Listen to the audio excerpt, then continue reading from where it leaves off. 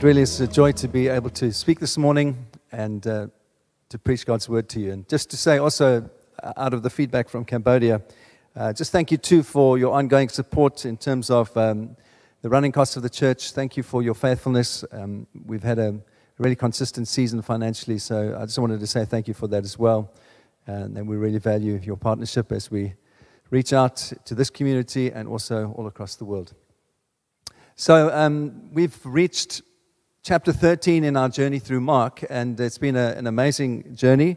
It's 44 weeks now that we've been looking at this amazing gospel, and we've been trying to paint a portrait of Jesus. That's what this series has been called, a portrait of Jesus, to try and understand who he is. And it's one of the great questions that Mark tries to answer in the gospel that he writes, as just to who Jesus is. And this portion we're going to look at this morning, chapter 13, is a very exciting portion because it's a prophetic word that Jesus gives to his disciples that forms the basis for the whole chapter.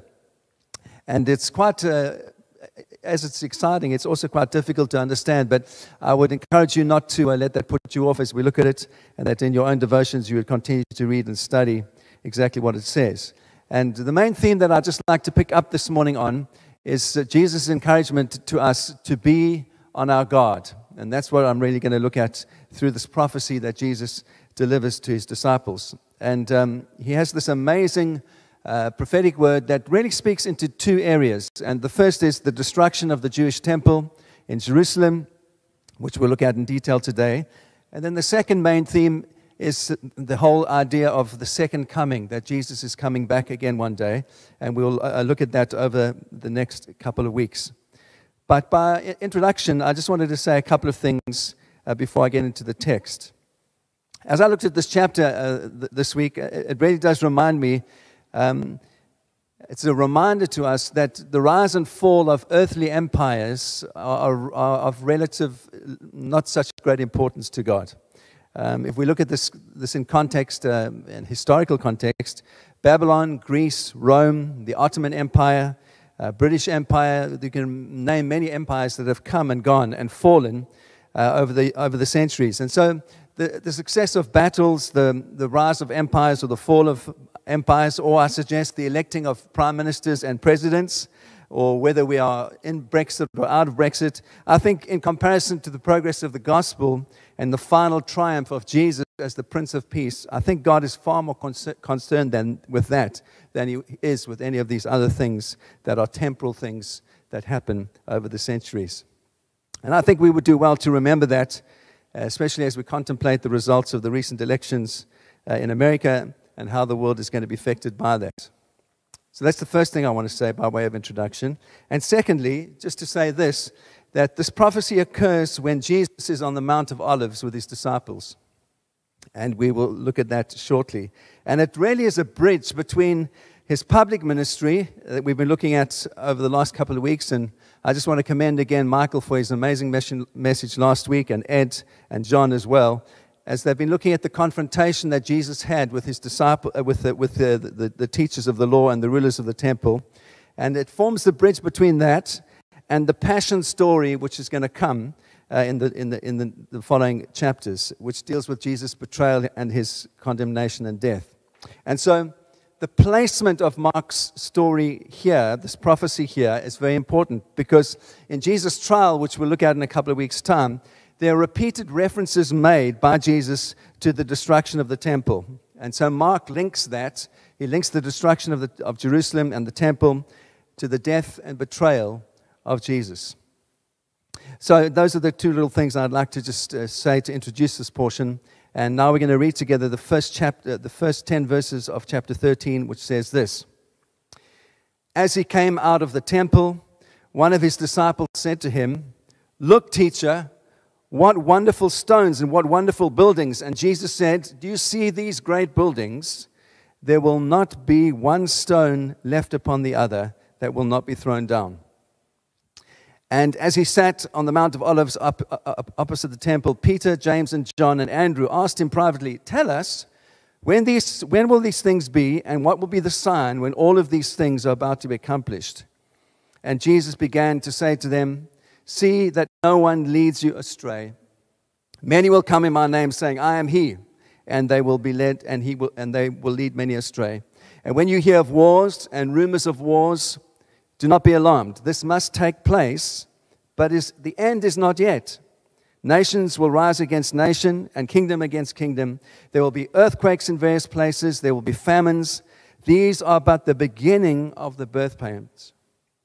But be on your guard, for they will deliver you over to councils, and you will be beaten in synagogues, and you will stand before governors and kings for my sake, to bear witness before them, and the gospel must first be proclaimed to all nations.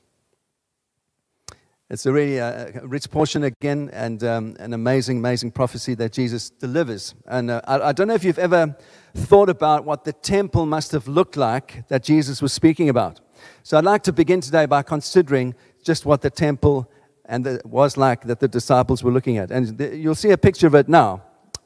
This was one of the wonders of the ancient world. And it was being restored at Jesus' time by Herod the Great. He started in 20 BC.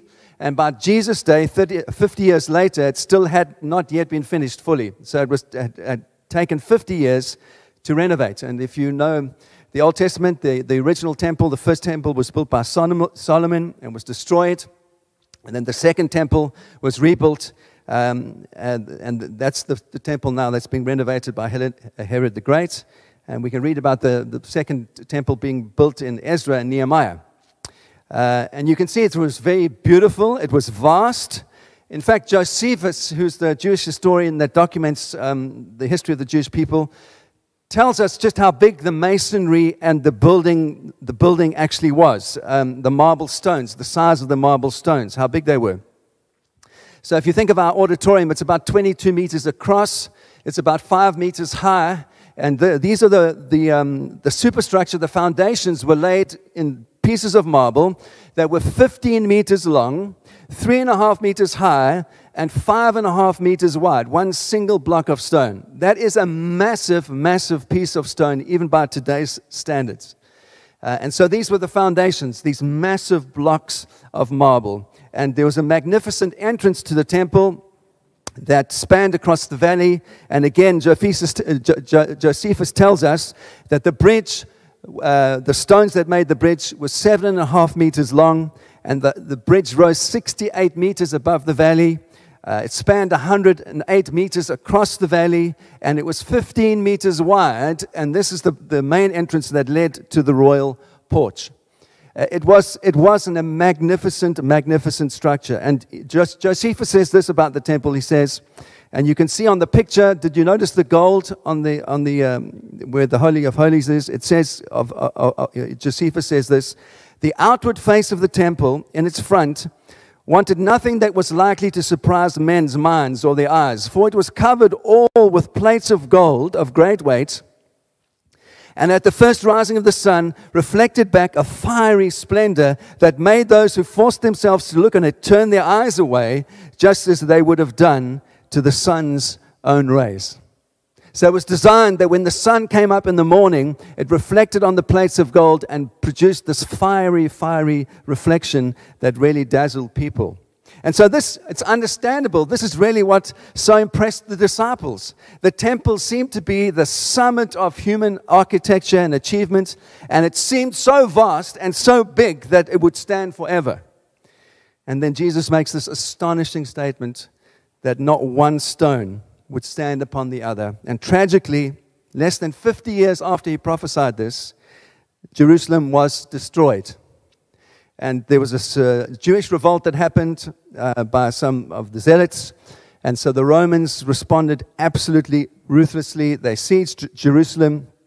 And Josephus tells us that about 1 million Jews were slaughtered and killed and sent away from Jerusalem.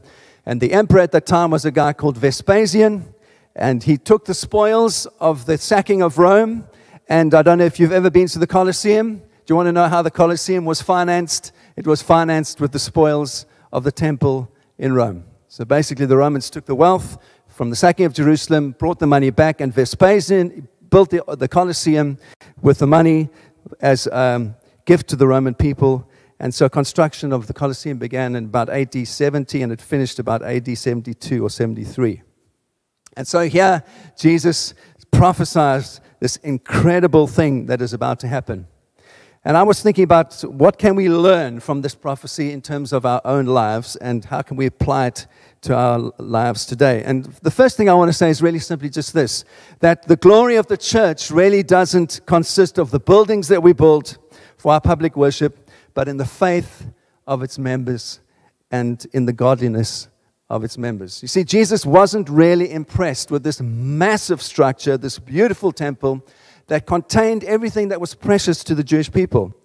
With the Holy of Holies, the candlestick was there, the altar of burnt offerings. These were the things that were most precious to the Jewish people. And yet Jesus was not impressed by the outward form of this magnificent building. And we've seen over the last weeks, and Michael and the guys have so wonderfully taught into that Jesus wasn't impressed really with the teachers of the law and the rulers of the temple who knew God's law but didn't put it into practice. And their hearts were full of pride and far from God. And so he tells his disciples repeatedly to be on your guard against the Pharisees. And in the same way, he's continuing now to encourage his disciples to continue to be on their guard as they go into the future. And so in the same way that Jesus wasn't impressed with the temple, I'm convinced that he wouldn't be impressed with the most magnificent cathedrals and churches and other places of worship that we honor today as Christians if his word is not preached and his spirit is not honored there. We are all inclined to be a bit more like the disciples than we think. And we're all impressed by outward appearance. And we are all too apt to suppose that just because there's a magnificent old building with carved stones or beautiful painted glass, there's fine music, beautifully robed ministers, that must show some real faith. On the other hand, we can also be impressed by really cool pastors, with tattoos, trendy tattoos, huge auditoriums, state-of-the-art stages, latest lighting rig, and magnificent worship bands that play faultless worship music. Surely, we say, this must show authentic faith in a contemporary context. Well, to both of those scenarios, I would answer simply and say it may, and yet it may not. It may be that it does show true faith, and it may be that it shows no true faith at all. What Jesus really is saying is that the form of things and the show of things appeals primarily to our senses, and there might in that be nothing to challenge our conscience or cure our heart or point us to the living Christ.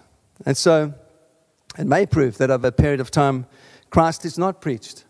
The word of God is not expounded, that people remain dead in their trespass, dead in their sin, and dead in their life towards Christ.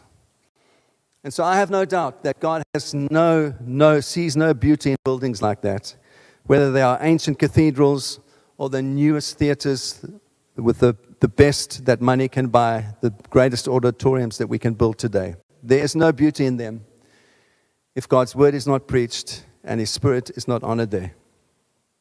And I'm sure that the caves and the catacombs in which the early Christians lived and worshipped were much more beautiful to God than these magnificent temples where he was neither honored or worshipped. But having said that, let's not go to the absurd extreme to say that it doesn't matter what kind of building we use to worship God. There's nothing wrong with making something beautiful. In fact, it's my personal conviction, and you can see in terms of how we've organized this building, that our space, the space that we create and the architecture that we develop does help us to connect with God. And it helps us to enjoy our work, and it deeply enriches our lives in a very fundamental way. And so it matters a great deal what kind of architecture and space we create around us. There's absolutely no gain in having a dirty, shabby, disorderly place of worship. I'm not saying that. What I am saying is that we must settle in our hearts that no matter how beautiful the building is that we make for our acts of worship, no matter how fancy the auditorium is or how plain the auditorium is, the things that uphold these things must be the preaching of the pure gospel of Jesus and lives that demonstrate that to the world by honoring him. Without these two things, there's no glory of God, even in the most magnificent building. With those two things, even the most simple building is lovely and beautiful. And that's where we find the presence of God, the presence of Jesus, and the affirmation of His Holy Spirit. That's the first thing Jesus says, be on your guard against. Don't place your trust in outward forms of religious worship, in grand buildings, and in external formal things. Don't put your trust there. And the second thing that he says that we to be on our guard with or against is false teaching and false messiahs. And I find this really interesting because Jesus seldom answers a question directly. And here's another example. It says there are four of his disciples, Peter, James, and John, and Andrew, and they're on the Mount of Olives, and they ask him privately. They say, well, if this thing's going to happen, God, when will these things be, Jesus? And what will be the sign when these things are to be accomplished? And Jesus began to say to them, see that no one leads you astray. Many will come in my name, saying, I am he, and they will lead many astray. And when you hear of wars and rumors of wars, do not be alarmed. This must take place, but it's not yet the end. So it's very interesting to me that when they ask a plain question of when and what and how is this going to happen, Jesus answers in an indirect way, and he starts talking about false doctrine. He starts talking about people that are going to lead you astray. And so for me, it's a very interesting way that Jesus answers, and it seems like he's saying to his disciples, well, he wasn't promising them prosperity or immediate success in this world if they were expecting that they were going to be disappointed. And he starts this thing by saying, I want to warn you that there are people who are going to try and lead you astray. And we know from church history that by the end of the 4th century, there were already many heretical teachings that had come into the church and that had to be refuted by early church leaders.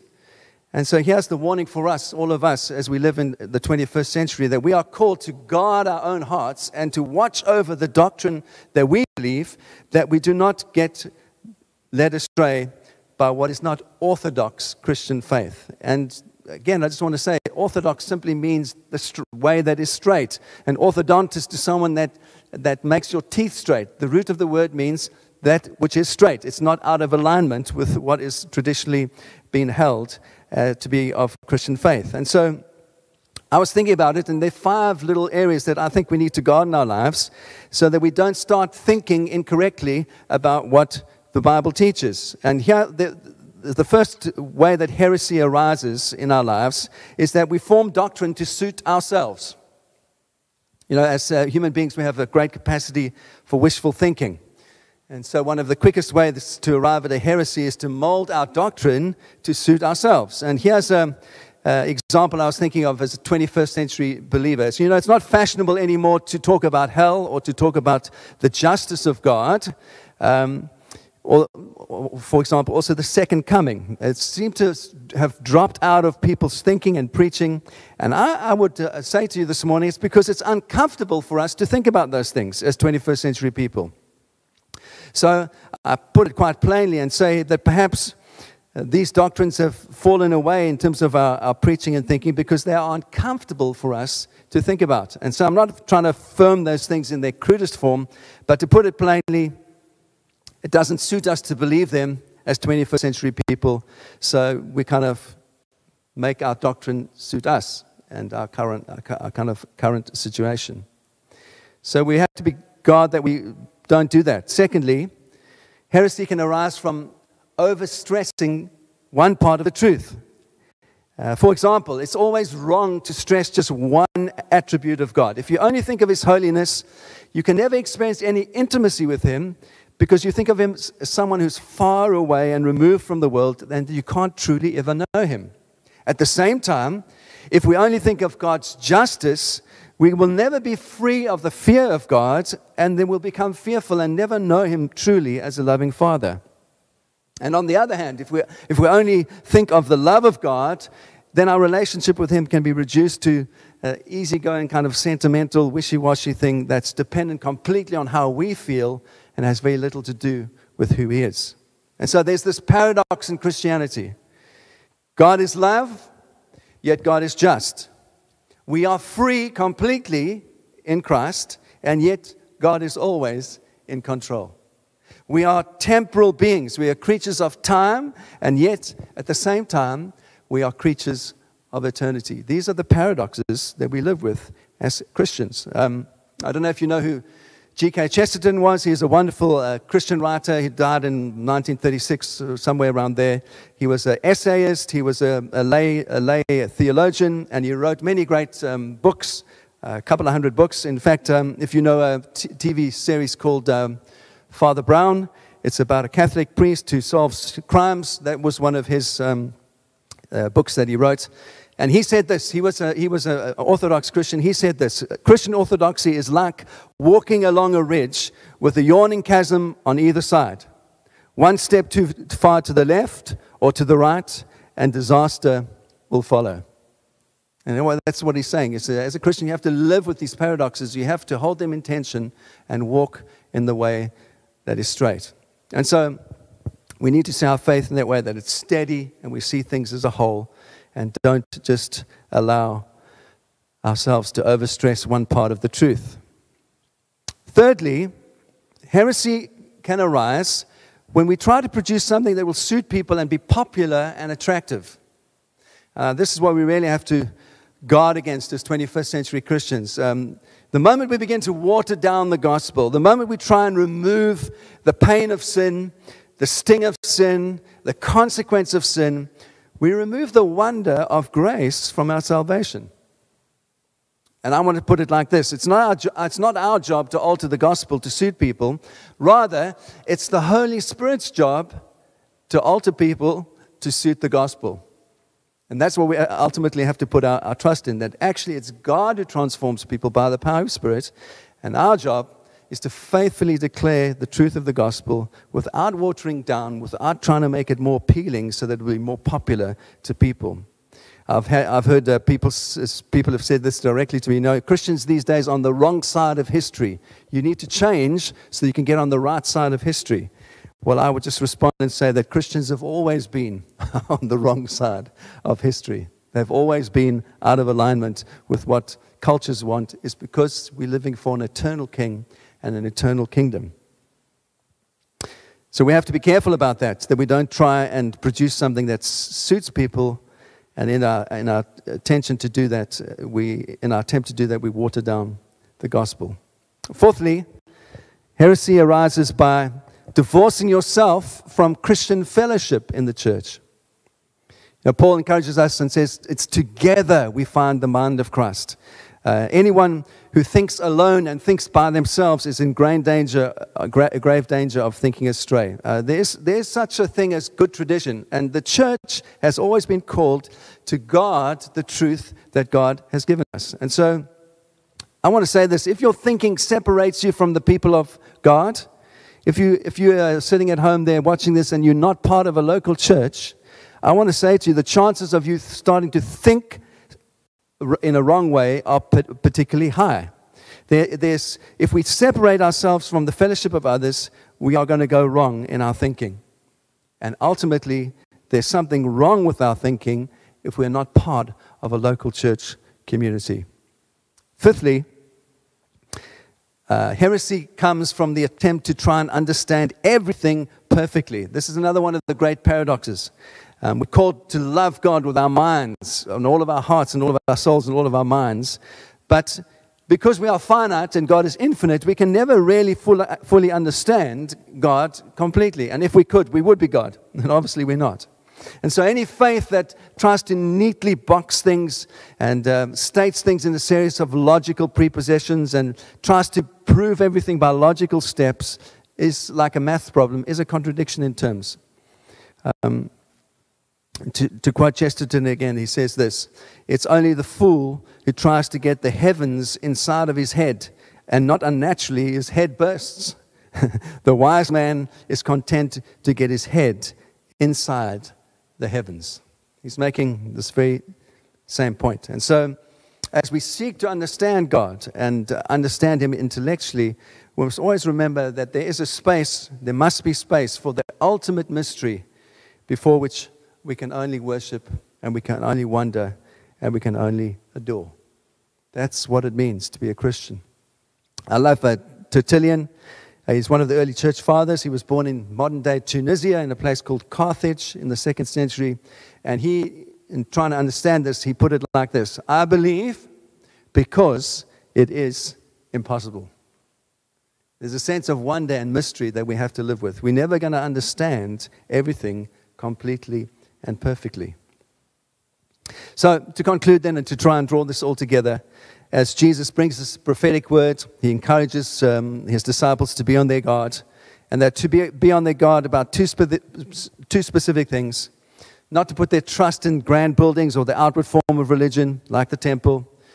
And the disciples had every right to be proud of this great temple built by Herod. And in the same way, we too must be vigilant in our own lives, that we don't put our trust in great cathedrals or grand auditoriums or slick worship, great stage settings.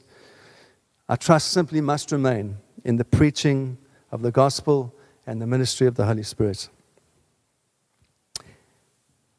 And in response to the second question of the when and the how these things would happen, Jesus doesn't really answer them directly, because they're asking the wrong question. The right question should have been, how should we live in the light of this prophecy? And that really is what I want to land on as we finish. Whatever prophetic words God brings, whatever He tells us about what's going to happen, the real response should be, how should we live in the light of this? Be on your guard, Jesus says in verse 9. Be on your guard, because they will deliver you over to councils, you will be beaten in synagogues, and you'll stand before governors and kingdoms for my sake, to bear witness. But the gospel must first be proclaimed to all the nations. This is how we live, my friends, as we go forward. There will be wars. There will be rumors of wars. There will be international strife. There will be physical disaster. Presidents will come. Presidents will go.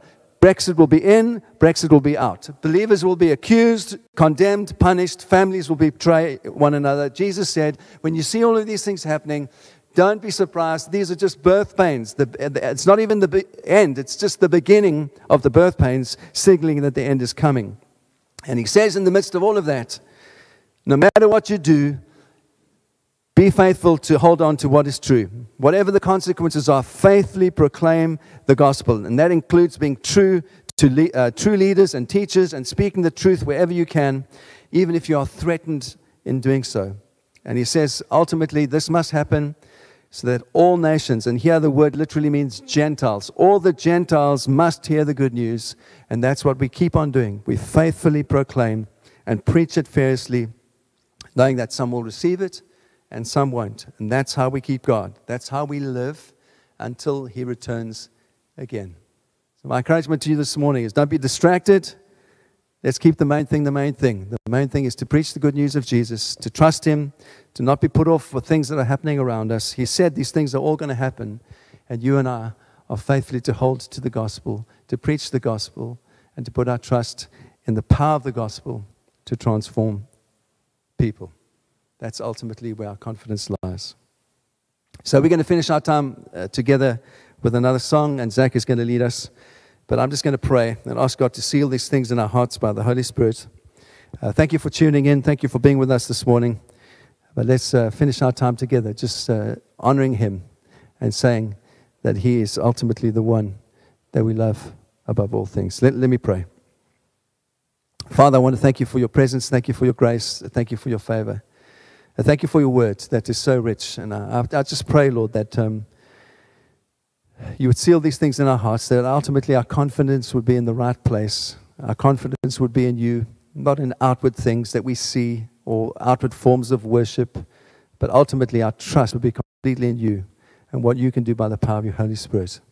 And so I pray, Lord, as we sing about Your greatness now, how great You are, I pray that You would seal these things in our hearts by the power of Your Holy Spirit. In Jesus' name I pray. Amen.